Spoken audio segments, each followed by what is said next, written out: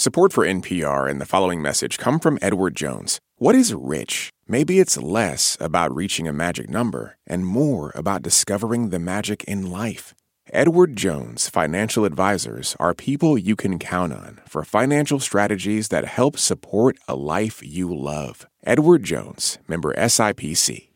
This message comes from NPR sponsor Grammarly. 96% of users report that Grammarly helps them craft more impactful writing. Save time with one click and go from editing drafts in hours to seconds. By understanding your writing and context, Grammarly provides relevant, personalized suggestions to help your team make their point and move faster. Make a bigger impact at work. Sign up and download for free at Grammarly.com/podcast. That's Grammarly.com/podcast. Grammarly. Easier said, done. This is Planet Money from NPR.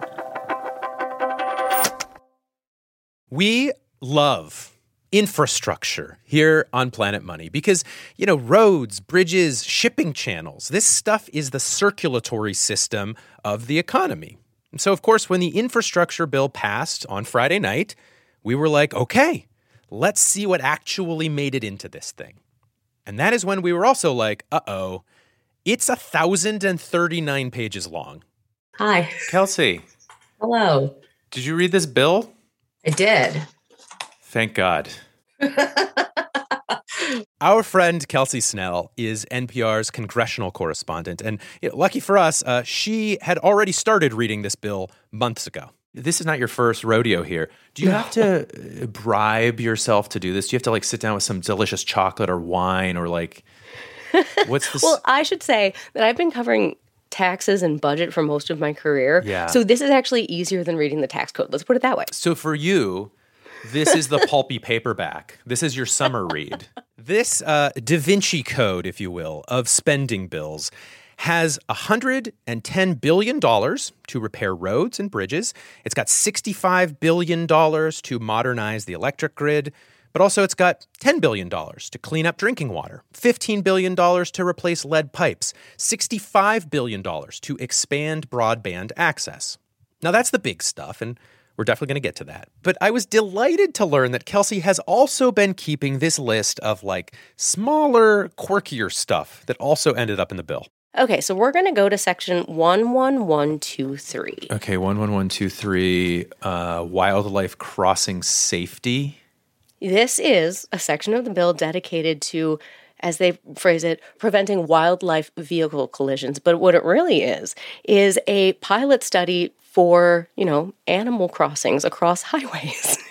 Imagine little bridges for, Florida panthers. $350 million over the next 5 years. And it's not just money for building stuff in this bill. How about crash test dummies? Let's go over to section 24221. This section asks for a study within 1 year on whether crash test dummies should reflect different people better, body types, ages, sexes. But Kelsey says that maybe her favorite discovery is section 23007. It is promoting women in the trucking workforce. Okay. They say women make up 47% of the workforce in the United States, but only 6.6% of truck drivers. That is incredibly low. I would have guessed low, but not that low.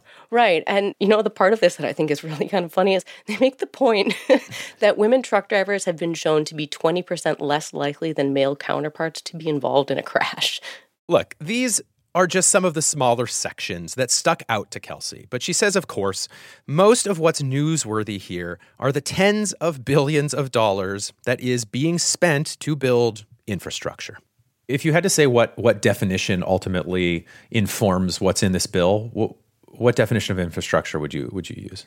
I guess the way that I've heard it described most frequently is how the economy moves across the country, how goods and services move, how people get to and from work.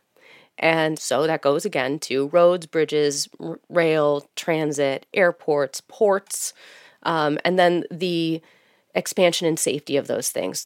Kelsey told me it's tough to do an apples-to-apples comparison to the 1930s, but it is not ridiculous to mention this infrastructure bill in the same sentence as the big public works spending of the New Deal. This 1,039 pages of stuff, it is a once-in-a-generation piece of spending. Hello and welcome to Planet Money. I'm Kenny Malone. We're about to spend $1.2 trillion on infrastructure. What does that really mean out there in the real world? Today on the show, we visit a tiny airport with a ridiculously cool name, a horrifying-sounding bridge in Cincinnati, and orphaned pieces of infrastructure that are slowly destroying the planet.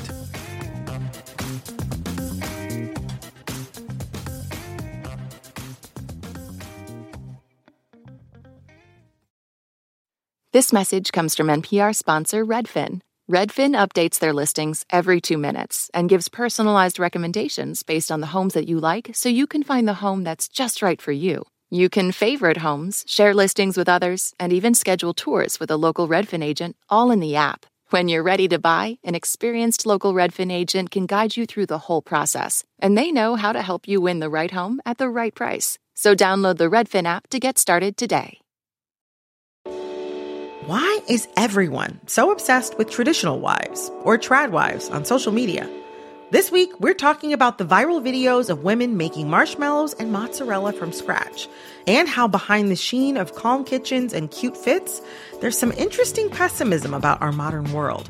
And that's worth digging into. Next time on It's Been a Minute from NPR. Now, 2 quick pieces of housekeeping here. $1 trillion is a lot of money. Democrats argued that this would pay for itself. The Congressional Budget Office said it would not. It will reportedly increase the deficit by $256 billion over the next 10 years. Thing number 2, there is another giant spending bill that has included stuff like childcare, Medicare expansion, community college, climate change spending. That is a different bill. It may or may not go anywhere. We don't know at the moment. But what did pass is the Infrastructure Investment and Jobs Act. And the first category we're going to talk about is the big one in this bill, $110 billion to repair roads and bridges. And there is a single bridge between Ohio and Kentucky that has become a national symbol of infrastructure problems. How much of your job as a traffic anchor is talking about the Brent Spence Bridge at this point? 70%. For real. I mean, it's our major thoroughfare. Jen Dalton is the traffic anchor at WKRC in Cincinnati. And here's what you need to know about the Brent Spence Bridge. It is the place where all of the traffic from 2 huge interstate highways merge together for one brief, horrible moment to cross the Ohio River. About $1 billion worth of goods has to move across this bridge every day, and it has reportedly become the second worst bottleneck in the country. I have driven this bridge. It's double-decker, incredibly tight lanes, semi-trucks everywhere. It gave me anxiety. Although it is stable, we're told. It is structurally stable. Well, some people are scared to drive over it because so many things have happened. Right. You know, we had pieces of it falling. We've had crashes on it. There was a giant fire that shut it down for 6 weeks. So people are scared of it. Brent Spence did just fully reopen after some cleaning and a nice new paint job. But Jen says it still gets clogged in a heartbeat because there are basically no shoulders on this bridge. And so the second that there is an accident, the whole thing jams up. And it's become this national symbol because here is a bridge that became a more and more critical shipping route, and as a result has been pushed further and further to its limit. Not only does it carry $1 billion worth of, freight every day, it's carrying people to and from school, it's carrying them to their jobs. So it's not just a structure that we drive over. It connects the nation when you think about it. There is currently a proposal out there to build a whole second bridge next to the old Brent Spence Bridge, but it would cost about $2.5 billion. Hence, it makes sense for the Brent Spence Bridge to try and get some of this infrastructure money. The bill does set aside almost $40 billion for bridges, plus there's like $16 billion for really big projects that are good for the economy. But the American Society of Civil Engineers says that fixing the backlog of rundown bridges in the United States would cost way more than that. So it's possible Brent Spence is left hanging. You know, when I talked to Jen Dalton, it was about 10 a.m., a little past rush hour, and she had just gotten off air. But she had up in front of her like all of her live looks and data on Brent Spence. And so before I let her go, I just had to check something off of my bucket list, pretending to be an actual television anchor. I could absolutely do that. Okay. All right. 3, 2. And now, with the latest from the Brent Spence Bridge, our traffic anchor for today, WKRC in Cincinnati's Jen Dalton. Jen? Here's your Planet Money travel forecast. From 275 to downtown on 7175 northbound, the Brent Spence Bridge this morning is actually looking pretty clear. You're only running about 6 minutes and averaging 62 miles per hour. Have a great morning. Back to you at Planet Money. Thanks, Jen. That clear traffic on Brent Spence, not great for the point we'd like to make in this story, but great for the people of Cincinnati and Covington. That was a great wrap. Did I do okay? Yes. All right, so I am looking at section 40601, Orphaned Well Site Plugging, Remediation, and Restoration. Yes, it's a bit of a wonky name for something that, when you boil down to it, is not that complicated. Rachel Adams Heard is a reporter for Bloomberg News. She's based in Houston, has written lots about oil and gas wells, including orphaned wells. So when a well is done producing oil and gas, its owner, usually an oil company, is responsible for plugging it. The owner is supposed to basically fill the well with cement, or else the thing can leak bad stuff, including methane, one of the most potent greenhouse gases. But sometimes an oil or a gas company goes bankrupt, shuts down, and then doesn't bother to cap their wells. That is how we end up with orphaned wells. A recent report found that like 80,000 of these things exist around the country. But Rachel says there are almost certainly more that we just do not know about yet. In fact, Rachel actually found a volunteer group in Pennsylvania that tries to track down orphaned wells. And it's pretty much just a bunch of retired school teachers who go out and try to find these orphan wells. So they form like this grid, essentially, almost like you would for a missing person or something if you have a search party. And they're trying to find these wells that are out in the middle of nowhere a lot of the time. Rachel says it can cost anywhere from $20,000 to over $100,000 to plug one orphaned well. You know, you multiply that by tens of thousands of these things, and you could say that this is a pretty expensive problem, which has typically fallen on the states to pay for the plugging. But the infrastructure bill does have a bunch of money set aside for this exact purpose. $4.7 billion. Yeah, it's a big number. And it's crazy to think about how big it is and the fact that it doesn't fully address the problem.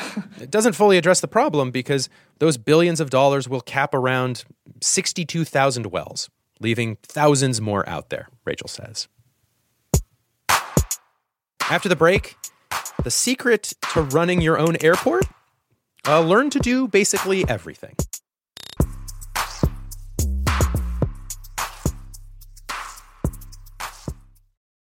This message comes from NPR sponsor AT&T Business. With a voice as calm and soothing as Rainn Wilson's, it was inevitable he either worked for NPR or invented a talking pillow. He went with the pillow. Sleep with Rainn, powered by AT&T Business, featuring his voice, designed to help people sleep. Kinda brilliant. Even smarter? Launching a new business with AT&T Business's security, reliability, and expertise. Make your next level ideas a reality with the only Next Level network. Take your business to the next level at business.att.com. Jasmine Morris here from the StoryCorps podcast. Our latest season is called My Way. Stories of people who found a rhythm all their own and marched to it throughout their lives. Consequences and other people's opinions be damned. You won't believe the courage and audacity in these stories. Hear them on the StoryCorps podcast from NPR. Hello. Joe, are you at the airport? I am, in my office.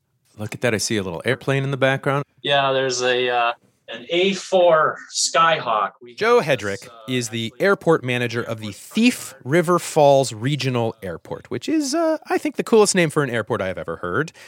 And we're here because we read about Joe in the Grand Forks Herald, and because there is about $25 billion set aside for airports in the infrastructure bill. Now, Joe's airport, Thief River Falls Regional Airport, is a small airport in northern, very cold Minnesota. Staff of 5, including Joe. My job has a lot of variety. I go from dealing with our politicians in some cases, and then if it's snowing out, I'll jump in a snowplow and get out on the runway. So you plow the runway yourself? Yeah. Now, we all know the LAXs, the DFWs. People sell freaking socks with the PDX carpet pattern on them. But it is the TVFs, the Thief River Fallses, these regional airports that keep the economic blood pumping to more rural parts of the country. And there is a bunch of money in the infrastructure bill to help regional airports make changes. I've pulled up Google Maps here. I'm going to zoom in on your airport. Okay. From the sky, you can see that Thief River Falls has a big runway and a little runway, and they make a perfect cross. Joe points to the big runway. We are trying to justify a runway extension. We're currently at 6,500 feet.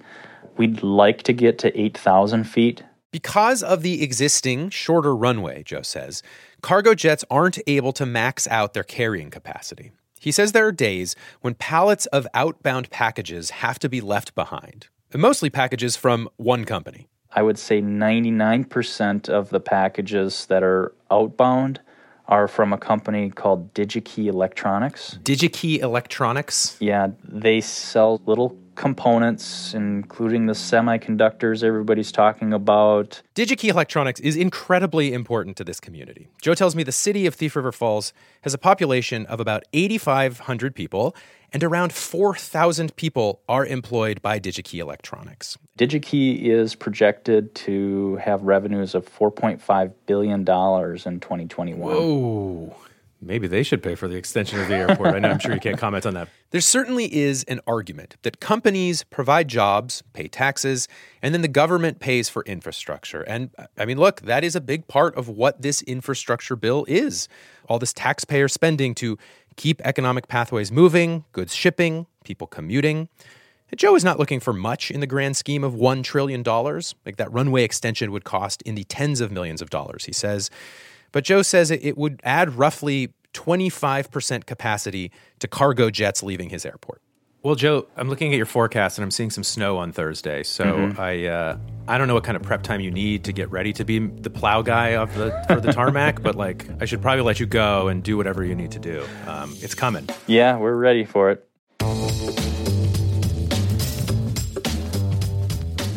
All right, our final stop here is broadband internet. And I just want to say that my co-host, Waylon Wong, used to be a tech reporter. I guess once tech reporter, always a tech reporter, Waylon. And you would not stop slacking me like facts about broadband from the infrastructure bill. That's right. For like days, Waylon. I used up all of my bandwidth to send you many, many slacks. That's right. And eventually we were like, all right, Waylon, just come into this episode then and tell us what it is you want us all to know about broadband in the infrastructure bill. Well, I was really fascinated by the broadband section because it attempts to pull off something really humongous, which is getting Americans that have slow internet or no internet or bad internet connected to good, fast internet. So it's a really big problem with a big solution. And before we get to this massive issue, let me introduce you to Christopher Alley. I am recording now, too, so we are good there. So in the summer of 2018, Christopher was renting a little house on a soybean farm just outside of Mason City, Iowa. He was there with his faithful hound dog, Tuna. And one night, he hears a knock on the window, and it's this group of women. The first thing they said is, "Are you one of us?" And I was like, I don't even know what that means. Yeah, I do not even know what that means. What does that mean? Yeah, so there was a family reunion taking place next door, and they assumed he was part of the family. He wasn't, but this group of women in their 60s, they invited Christopher and Tuna over anyway. What did they serve for dinner? Oh, goodness. An incredible amount of Southern cooking. There was fried chicken, there was cornbread. I spent a whole weekend with this family who they didn't know me from anyone. And all the conversations ended up coming back to broadband. See, there's lots of people out there who love talking about broadband. Apparently, yes. Including Christopher. He is a professor of media studies at the University of Virginia. And he and his dog have been on this endless road trip researching a book on rural broadband. Tuna and I were very interested in agricultural communities. We went to Kentucky, we went to Missouri, we went to Indiana, we went to North Dakota, Illinois. I'm picturing you and Tuna in the car, and Tuna's in the passenger seat and has the map out, and you're driving. It's not that far off. Wherever Christopher went, people told him about how frustrated they were with their local broadband service. Things like spotty connections, or their phones hitting dead zones, or not being able to get on Facebook. That was what the family reunion people told him over dinner. Yeah, sure, they want their Facebook. But, the problem of rural broadband is something that we have covered on this show before. And so it definitely caught my attention that there is, in this bill, $65 billion for broadband internet.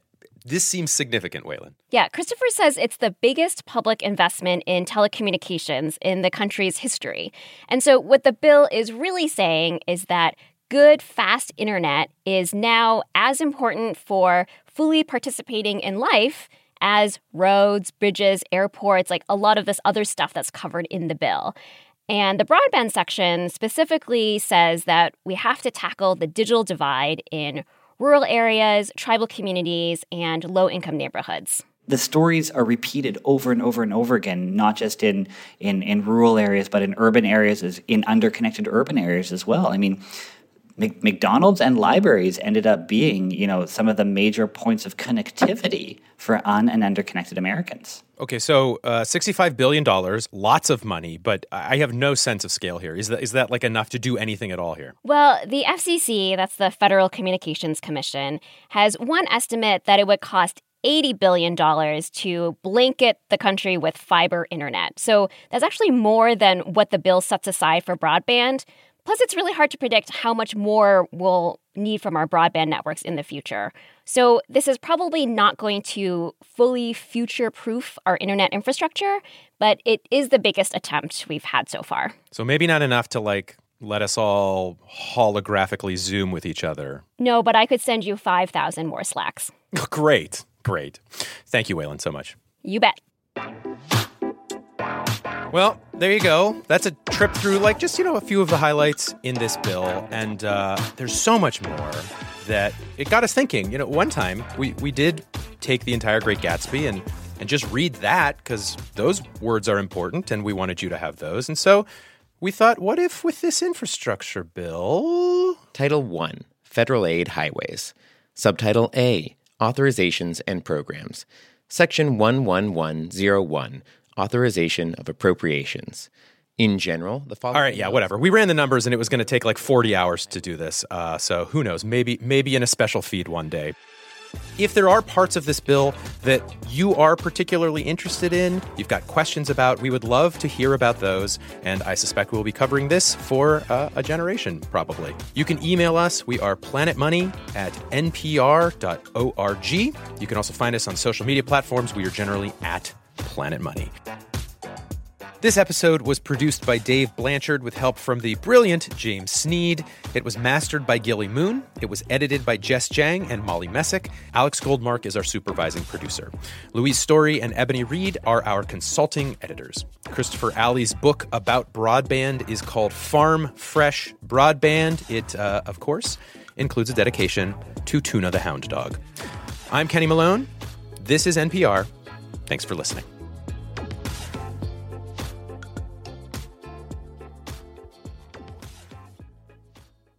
This message comes from NPR sponsor Greenlight. Want to teach your kids financial literacy? With Greenlight, kids and teens use a debit card of their own, while parents can keep an eye on kids' spending and savings in the app. Get your first month free at greenlight.com/NPR. This message comes from NPR sponsor Mizzen & Main. You deserve a dress shirt you actually want to wear. Try a comfortable, breathable, and machine-washable dress shirt from Mizzen & Main and use promo code MONEY to get 25% off orders of $130 or more at mizzenandmain.com.